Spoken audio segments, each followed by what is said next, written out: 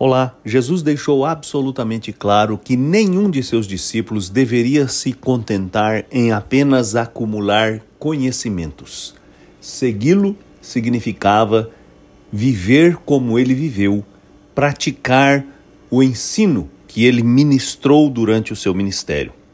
Quando Jesus proferiu o famoso sermão, conhecido como Sermão da Montanha, ele o concluiu dizendo o que está registrado no Evangelho de Mateus, no capítulo 7, no versículo 24, onde nós lemos: Portanto, quem ouve estas minhas palavras e as pratica, é como um homem prudente que construiu a sua casa sobre a rocha. Construir a casa, viver a vida sobre as palavras de Jesus Cristo, crendo nelas, praticando-as, é uma atitude prudente que garante segurança e estabilidade. Ninguém pode considerar-se um discípulo de Jesus Cristo se não pratica o que ele ensinou.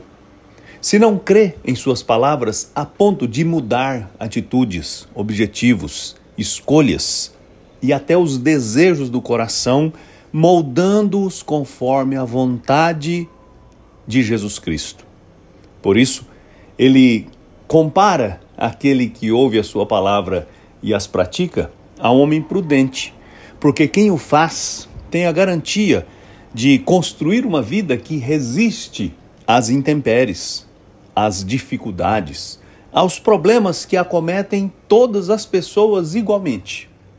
O que distingue as pessoas umas das outras não é a ausência ou presença de crises e adversidades, mas é a resistência a elas, que é possível para aqueles que ouvem o que Jesus diz, praticam os seus ensinos, pois são pessoas prudentes, como quem constrói a sua casa sobre a rocha, casa que fica firme diante de qualquer tempestade.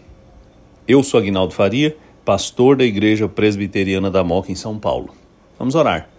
Senhor, eu te agradeço pela sua graça, pela sua bondade e pela obra de Jesus Cristo, nosso Senhor, que veio ao mundo nos dar a vida e nos ensinar a viver conforme a sua vontade. Dá-nos a graça de ouvir, crer e praticar o que ele disse. Eu te peço, em nome dele, Jesus Cristo. Amém.